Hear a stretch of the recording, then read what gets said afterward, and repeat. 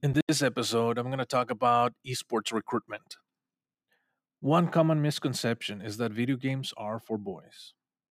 In a previous district tournament, my daughters participated at the age of 6 and 8 in Super Smash Bros. Ultimate Squad Strike 3v3.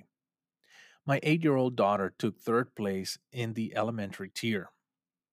My students took first place in the secondary tier, led by a female team captain who is also club president. In that competition, we had students who were labeled 504 and special education. One of those students was playing with his feet.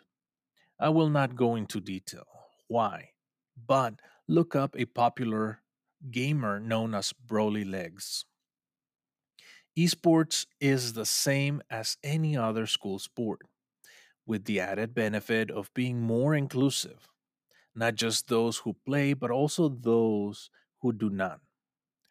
Targeting the whole population rather than some is crucial for the benefit of schools in regards to student retention.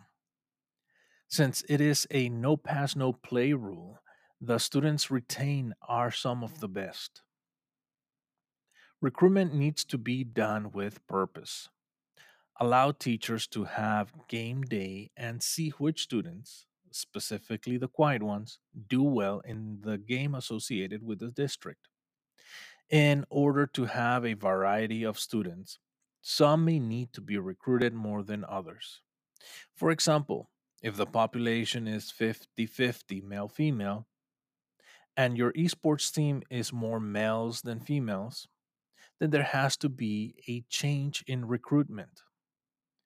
The goal of esports recruitment in education should be diversity and inclusivity.